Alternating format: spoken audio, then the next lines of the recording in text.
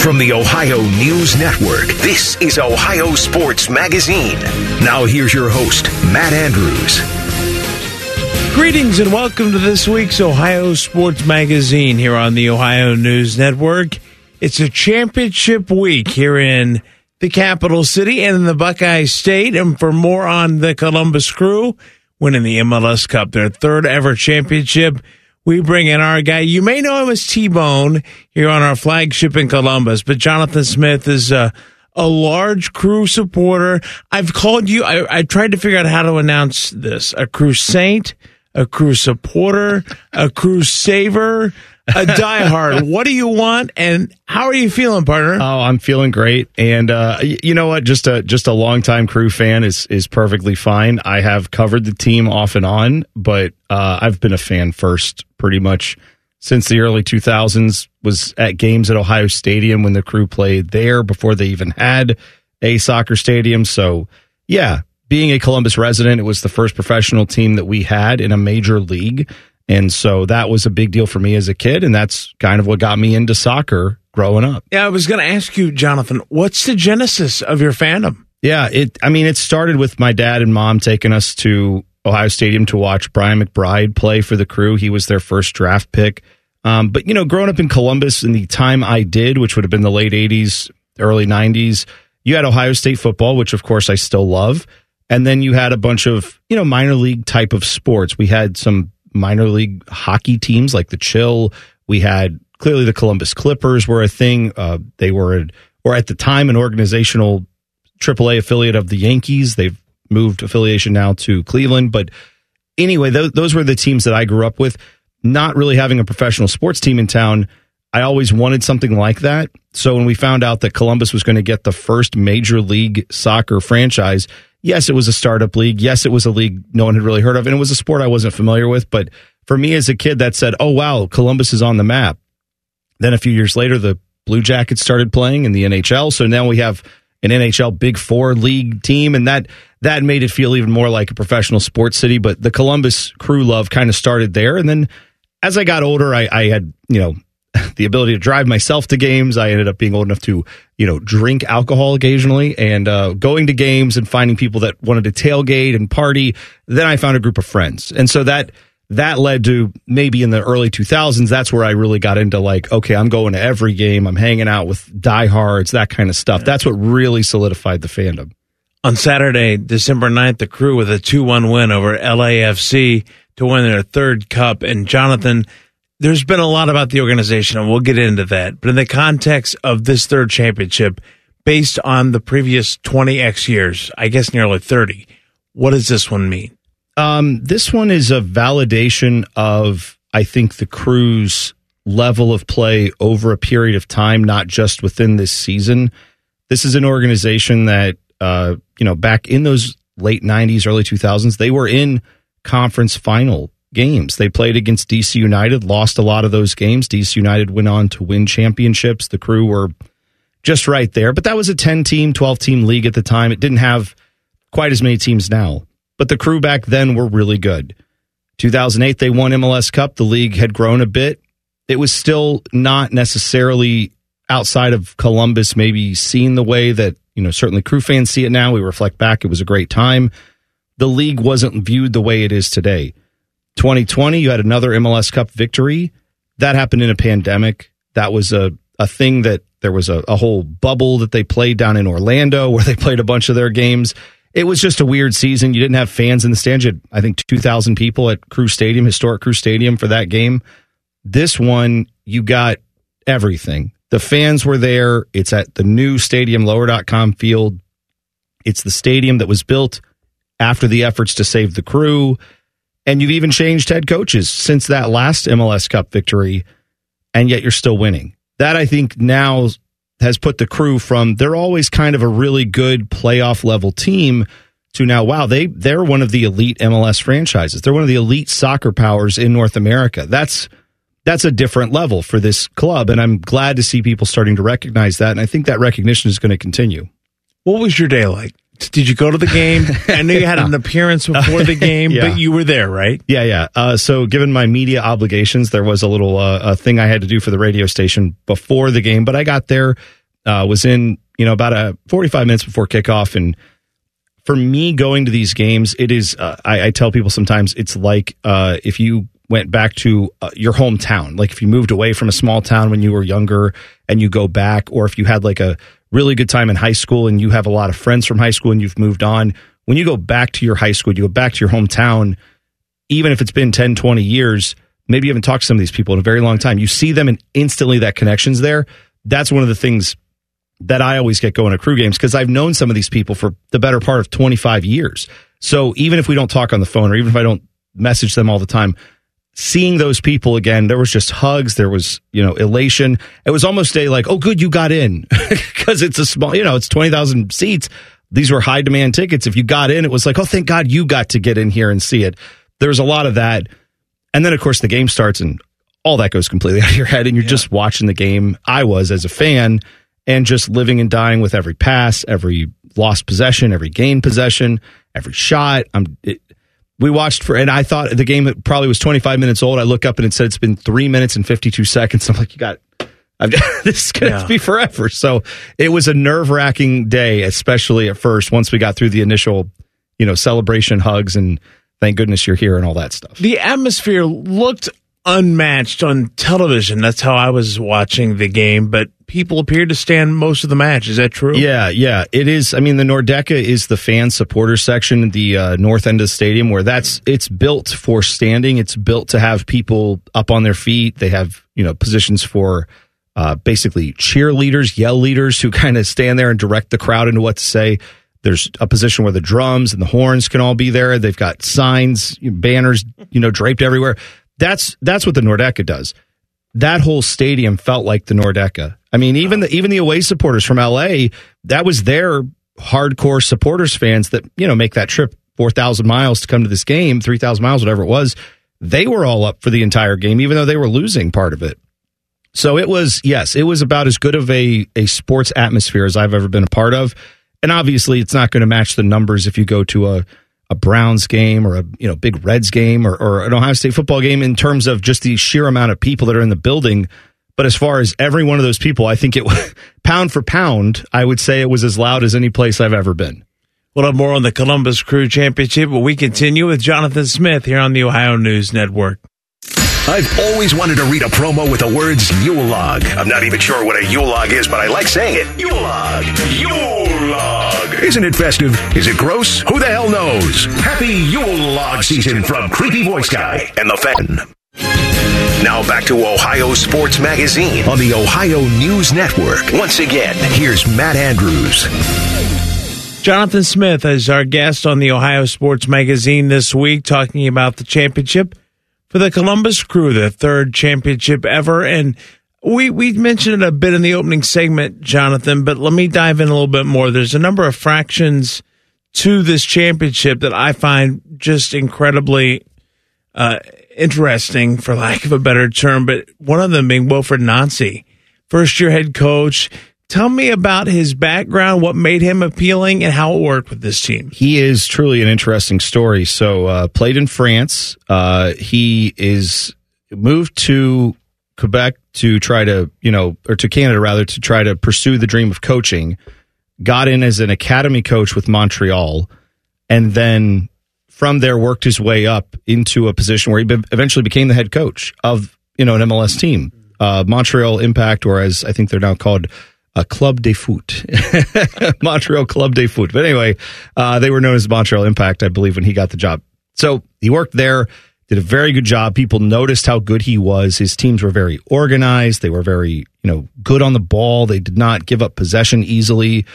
And so he started becoming a hotter name in coaching. People started noticing what he was doing. But in Montreal, they didn't quite have the players that some of the other teams around the league had. And people wondered if you could get him out of Montreal, what would he be able to do? He turned that team into a playoff-bound team, put him on a good playoff-level roster.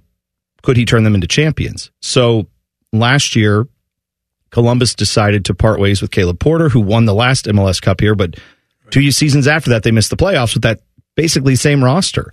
That wasn't good enough for ownership, and I think that was the right call. So they did something kind of unprecedented that you haven't seen in MLS. You see it in other soccer leagues. They went to Montreal and said, what's it going to take? What can we pay to get him out of his contract to come here? There is a little bit of a backstory there. He had a falling out with ownership from all accounts, from the reports.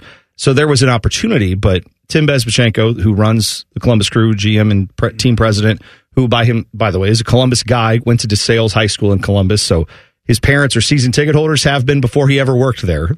He grew up going to Crew games too. He did kind of a really great front office move to pull Wilfried Nancy out of Montreal, get him to Columbus last year. And that was kind of the story, was what's he going to do when he gets a hold of this Crew roster? And now you see the results. After the game, a quote that was making the rounds, and it was on the broadcast. The sideline reporter goes up to him and says, what do you want to say? What did you tell your team? And he looked at the camera and kind of paused for a moment. And he said, "Impossible is an opinion." I mean, poets. It's a great quote. Right? Impossible is an opinion. I mean, that seems like something Kobe Bryant would have had on a Nike shirt, right? Or LeBron James. Like, these are the type of inspirational sports quotes that I think just go wild. They go viral. They're the type of things people look for. So to know that that's the motivator you had behind this team, it was truly interesting to see how they played. They were inspired by that confidence, I feel like, because that's been his whole MO with Columbus. Be who you are. Don't be afraid. Welcome the challenges. Be brave. Be courageous. Tactically, he does a lot of things on the soccer field that we could get into the nuts and bolts of. They are also really good. But if you don't have that buy-in from the players, it doesn't matter how smart your formations are, what you tell them to do. If they don't want to do it, it's not going to work. Jonathan, speaking of opinions, it is my opinion that the Crew hit a grand slam with their new ownership group and the Haslams, Mr. and Mrs. Haslam, and how they've handled this mess that was and now has become just a joy. Yeah. Can you elaborate a little bit on ownership? Oh, sure. Yeah. I mean, and Dr. Pete Edwards is a part of that ownership group too. Apologies. No, that's okay. I think he's a key piece of it because he's the team owner that had the tie to Columbus that kind of brought that Save the Crew aspect in. He used to be the team doctor. That he was the first employee of the original Columbus Crew in '96 as a doctor. He's a orthopedic surgeon by trade, but has a nice practice and apparently has done well enough to work himself into some kind of ownership position. But yeah, when that opportunity came up, they needed a partner that could bring the kind of professional sports dollars that you need to run in an American pro sports landscape. The Haslams have that. They're in the billionaires category. And so their partnership, I think, really has changed this organization because they've done a really good job, the Haslams have, by and large, of hiring smart soccer people and then letting the smart soccer people do the soccer things. Now, they've had their opinions on logos they've changed the logo since they came here. They've done some stuff off the field to kind of put their stamp on this team. But as far as the on the field stuff, they hired a guy named Tim Bezbatchenko, like I said, who worked in the league office as a lawyer, kind of wrote some of the salary cap laws that still govern Major League Soccer.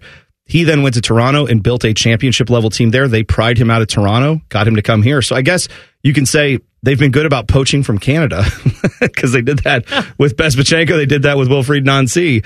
But they've made smart hires and then let those people do what they're good at. When those people have come to them and said, we need this amount of cash layout to bring this person here, be it a player, coach, anyone, they've mostly been up to the challenge on that. So it certainly helps to have that as well. You've got to have the financial backing to make it work.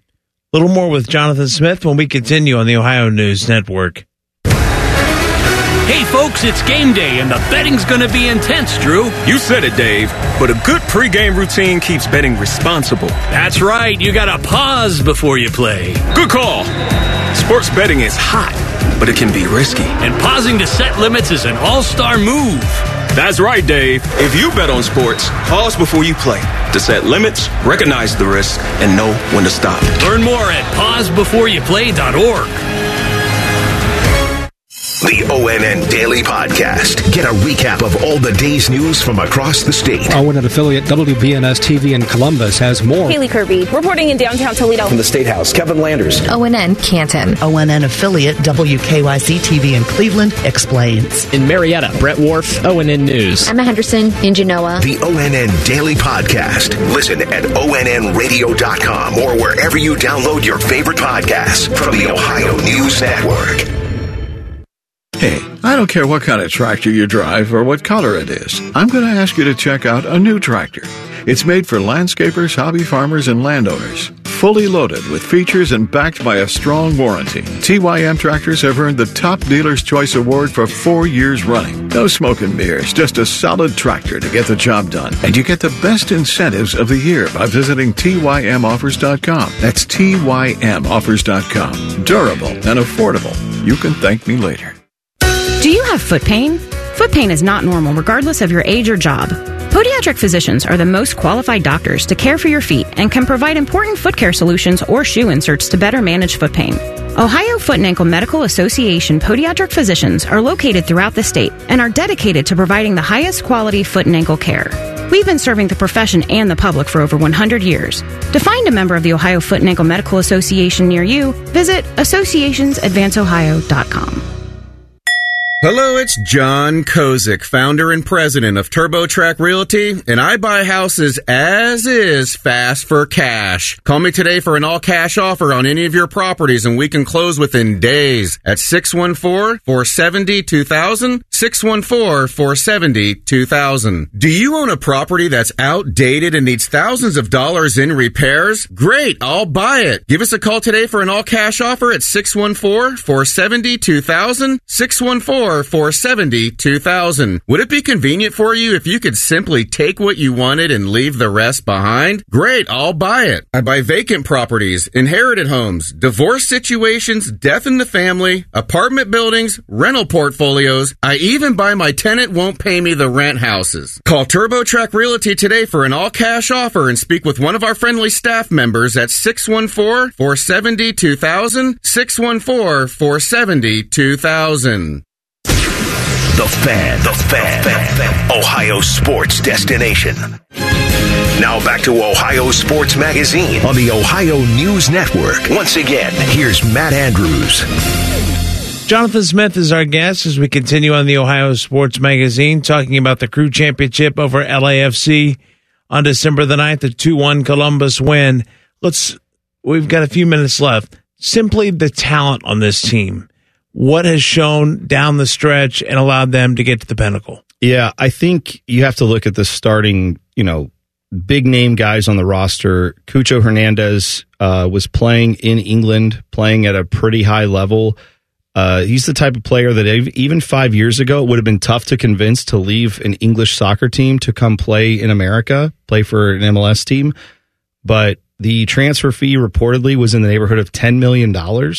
That is the most that a Crew team has ever paid for a transfer fee. They also, to start this season, had Lucas Elarayan, who was the previous high, and that's both under the Haslam ownership group. They spent the money to bring in some really talented players. Elarayan in the summer left to go to the Middle East, where he is playing in the league now, and they replaced him with Diego Rossi, another guy that probably cost in the millions of dollars to bring here and then is on a high salary as well. So you've got those high-level talents on this roster that cost a lot of money that the elite teams in Major League Soccer, they're paying for that type of talent. The bottom feeders are not. But there's also guys like Darlington Nagbe, another Ohio guy, played at Akron. He has won MLS Cups every MLS team he's been on, Portland, Atlanta, and now 2 with the Crew. He is a winner. He's a leader. He's the captain of the team, has Ohio roots. He was sobbing on the field when they won this cup because it meant so much to him. You could tell how much he buys in. So there's that. You've got the leadership aspect. You got the high dollar talent. Then you've got guys like Malte Amundsen. Malte Amundsen was on New York City FC this year. He was barely playing. He wasn't even sometimes getting into the 18, so he was being left off the game day roster essentially. And they looked at him and said, we can get him for nothing. So they did, and they had a plan. Tim Bezbachenko, Wilfried Nancy said, this is a guy who works in our system. He's a outside back who they have as a center back in this formation. He played the pass to Yaw Yeboah that sent in the second goal. Yayaboa had a great finish on that. He's another player that is here because of good scouting and all that. Those guys are not necessarily your biggest stars. They had the biggest play of the season getting that second goal for the Crew that ended up being the game winner, 2-1. Like you said, that was the second goal. So finding those high-level talents is great, but you've got to be able to find the guys in MLS who are just a little out of favor. They're not getting used right. Alexander Maton's another example. They sent him off to Romania to basically they thought he was never going to come back to MLS last year. Wilfried Nancy resurrected his career this year. So they have it at all levels. They have the cheap talent, the not expensive players that fill out a roster. They're really good. And then those high-dollar players have also been very effective. I'll let you end it however you'd like with this. We've got a couple minutes left. From the win over FC Cincinnati to get to this point, from Don Garber presenting the trophy, you surviving the parade, you helped save the Crew, now you have survived and celebrated the Crew. What's it mean beyond your fandom for this city? I think it's just a really important thing for the city of Columbus, but certainly even the state of Ohio for soccer fans to see this sport continue to grow. I know there are a lot of kids now who can't imagine watching soccer in the state of Ohio without the Crew, right? Or without, if you live in Cincinnati, FC Cincinnati, although I know there are a lot of Crew fans in Cincinnati too. But I think that's really the thing going forward that I'm excited about is it establishes that this sport, which a lot of people have loved in this state for a long time, now the top end of it is really good. You've had youth programs that are excellent. You've had high school and college programs that are excellent here. Now you're also seeing it at the very highest level in Major League Soccer, the highest level that we have in the United States.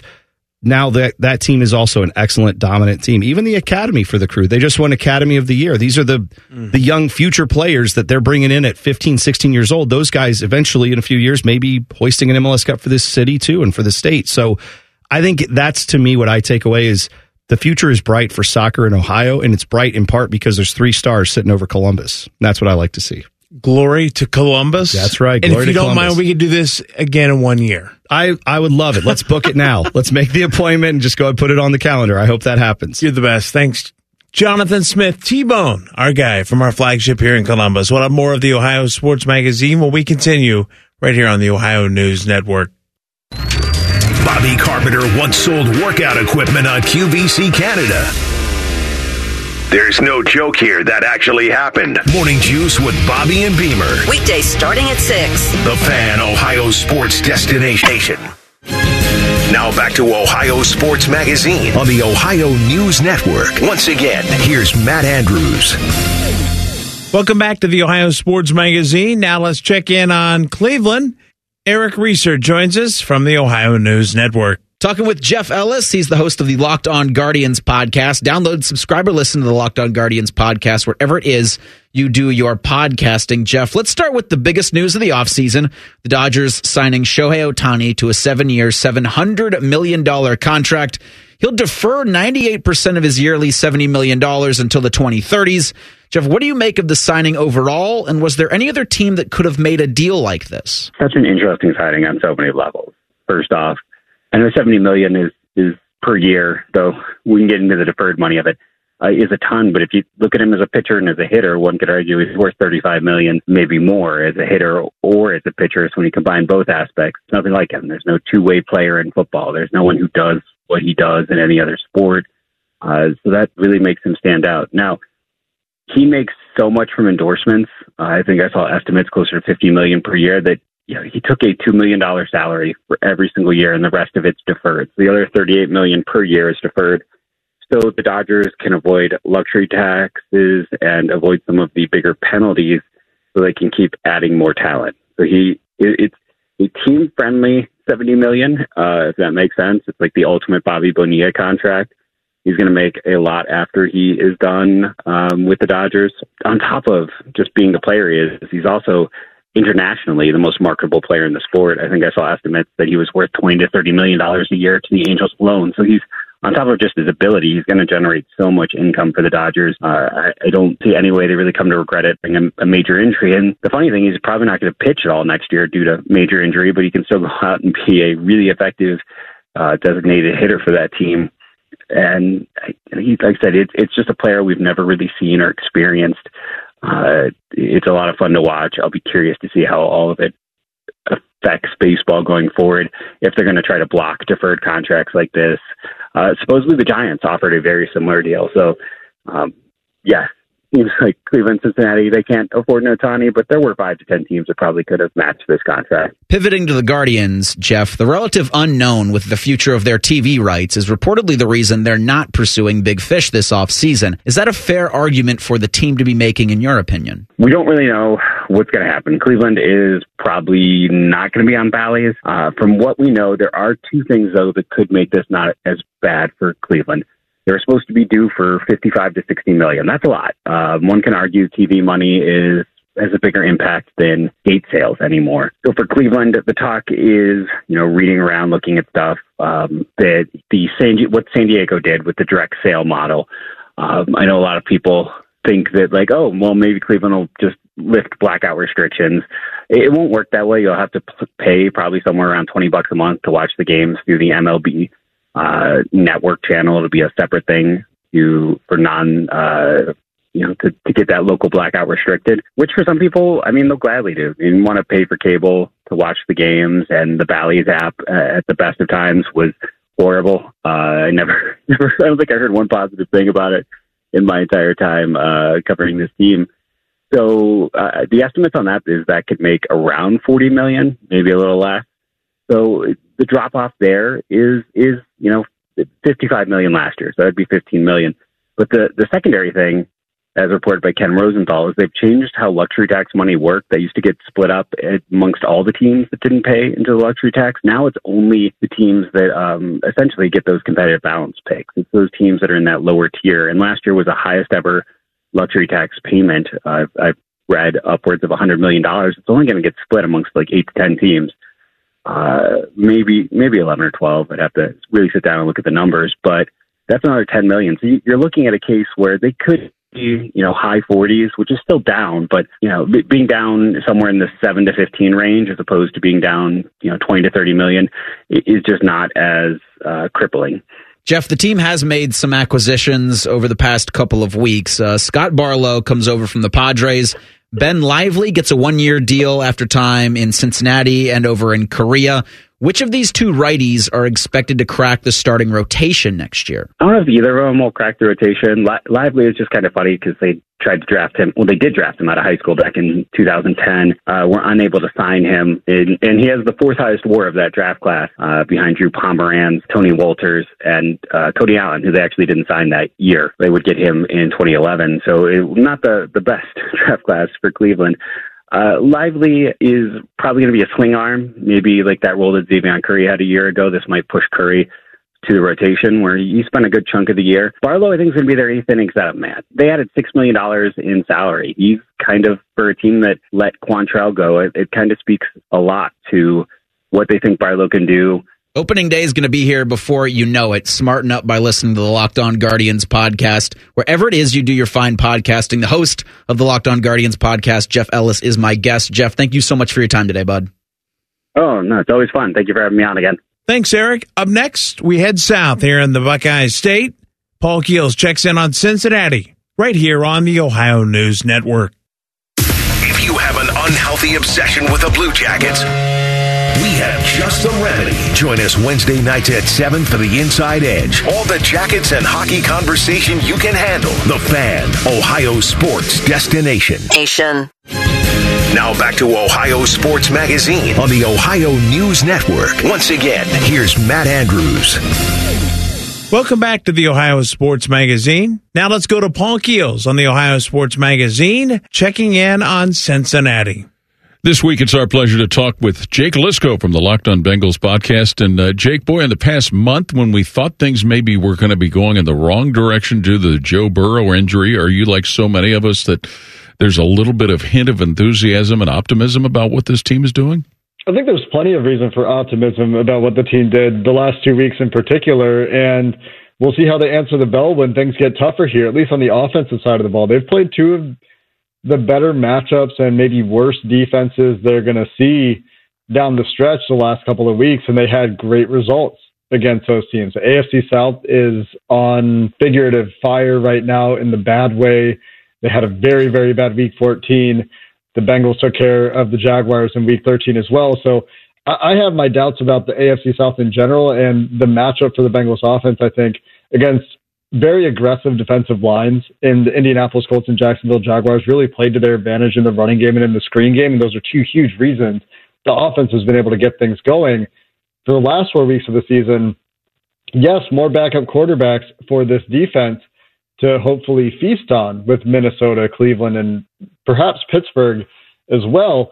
But I do think the road gets a lot tougher for this offense in these next 4 weeks, and we'll see how they answer the bell against stylistically disparate and results significantly better for the next few weeks on defenses the Bengals will be playing. It's just a tougher strength of schedule. Speaking of backup quarterbacks, Jake, what's been your take of what you've seen from Jake Browning? He's been great the last 2 games. They haven't asked him to do too much, but it's hard not to be impressed with what he's done and the few opportunities he's had to really play quarterback. He's executing the game at a high level, and that's really what you ask for, executing a game plan that is screen heavy, that is play action heavy, that is boot heavy, that is run pass option heavy. He's doing those things very well when he's asked to just be a strict strict drop back passer. There has been some success there. You've also seen some issues come up, some hesitancy come up, some turn into a scrambler plays occur where he's not exactly sure on his first read or doesn't like his first read, and he'll turn into a runner. But what they've been able to get out of him is more than enough. And so I think a lot of credit to Jake Browning, a lot of credit to this offensive staff, to the offensive line, to the running game for putting together game plans that are friendly enough for Jake Browning to go out there and execute them at a high level and get really great results with the 30-plus point performances the last 2 weeks. But again, like I said, it gets a lot tougher. You have a Minnesota defense that's polar opposite, as Jake Browning said in his presser this week, and I agree, stylistically to what Gus Bradley's Colts do in terms of how they present disguised coverages, how they will very rarely send your traditional 4-man pass rush, which is essentially all the Colts do. And with the Vikings, conversely, you're going to get 3-man rushes, a lot of 6-man rushes, a lot of zero looks. They're going to have guys dropping out into zones to try to confuse you. So, again, it's on the Bengals coaching staff and Jake Browning to deal with a very different stylistic defense and one that's really going to try to confuse you and make life very hard on the quarterback. And we'll see how they react this week. Jake, in your thoughts, seeing what Chase Brown did, and we had a chance to see Chase a fair amount when he was playing college football, what kind of an additional element can you imagine that bringing to this Bengal offense? They've gotten him downhill. They've gotten him very easy plays to use his athleticism, and if they continue to do that, I think that's how they should continue to use Chase Brown until the game slows down for him, and they've gotten, again, great results. And you love the deployment of Chase Brown. I know a lot of fans are very frustrated that they didn't see him earlier in the year. I think we would have seen this at least 4 weeks earlier if he hadn't had the hamstring injury. But when you can run these plays where you have defensive lines really flying upfield and you're getting the bend back plays that Chase Brown hit for a big run against the Jaguars, you're getting the toss plays where he can get out into space and use his speed and athleticism, get him in the screen game where he can just take off and attack wide open green grass. If you can push those buttons, you're going to get a lot out of that athleticism, and it does give them a speed element out of the backfield that I think is a badly needed change of pace to Joe Mixon, who I think is still good at the complicated stuff in the run game, where you have to set up your blocks, where you have to make pre-line of scrimmage reads and decide which hole you want to attack on zone plays, and there's a lot more to do in terms of reading it for Joe Mixon before he gets downhill. But when the Bengals can get these easy designer runs, we'll call them, and that's what we talked about on Locked On Bengals this week for Chase Brown, where he has one place where this play is going, and if it works, you're going to have a hole, you're going to be able to hit it decisively, get downfield, downhill, use your speed. When they can do that for him, you're seeing what the results are. The results are very positive, so hopefully they can continue to find those touches for Chase Brown as the defenses get tougher and all this stuff as well, and can continue to find ways to use his speed effectively. Jake Liscow from the Locked On Bengals podcast. We encourage all to check it out, and we really appreciate your time each and every chance we get to talk to you, Jake. Thank you. Thanks, Paul. Thanks, Paul. We'll have more of the Ohio Sports Magazine when we continue here on the Ohio News Network. Getting a live Christmas tree to plant after the holidays? Well, here are some tips. In the house, keep it away from heat sources that could wake it up out of dormancy. You don't want that. Dig your hole now before the ground freezes. Or if you plan to wait till spring, you need to protect roots from extreme cold with mulch or straw. And move it from the warm house to an unheated area like a garage temporarily to make the transition outside more gentle. Merry Christmas and Happy New Year from the Ohio chapter of the International Society of Arboriculture at treesforohio.org. That's trees, the number 4, ohio.org. Do you want a job that is flexible, secure, and fun? It also offers excellent pay and is ranked as one of the best jobs in America, too. I'm talking about being a dental hygienist. And all you have to do is complete a 2-year program after high school. Visit ODA.org to learn more and to start helping people love their smile. This message is brought to you by the members of the Ohio Dental Association. The ONN Daily Podcast. Get a recap of all the day's news from across the state. ONN affiliate WBNS TV in Columbus has more. Haley Kirby reporting in downtown Toledo. From the State House, Kevin Landers. ONN Canton. ONN affiliate WKYC TV in Cleveland explains. In Marietta, Brett Wharf, ONN News. Emma Henderson in Genoa. The ONN Daily Podcast. Listen at ONNradio.com or wherever you download your favorite podcasts from the Ohio News Network.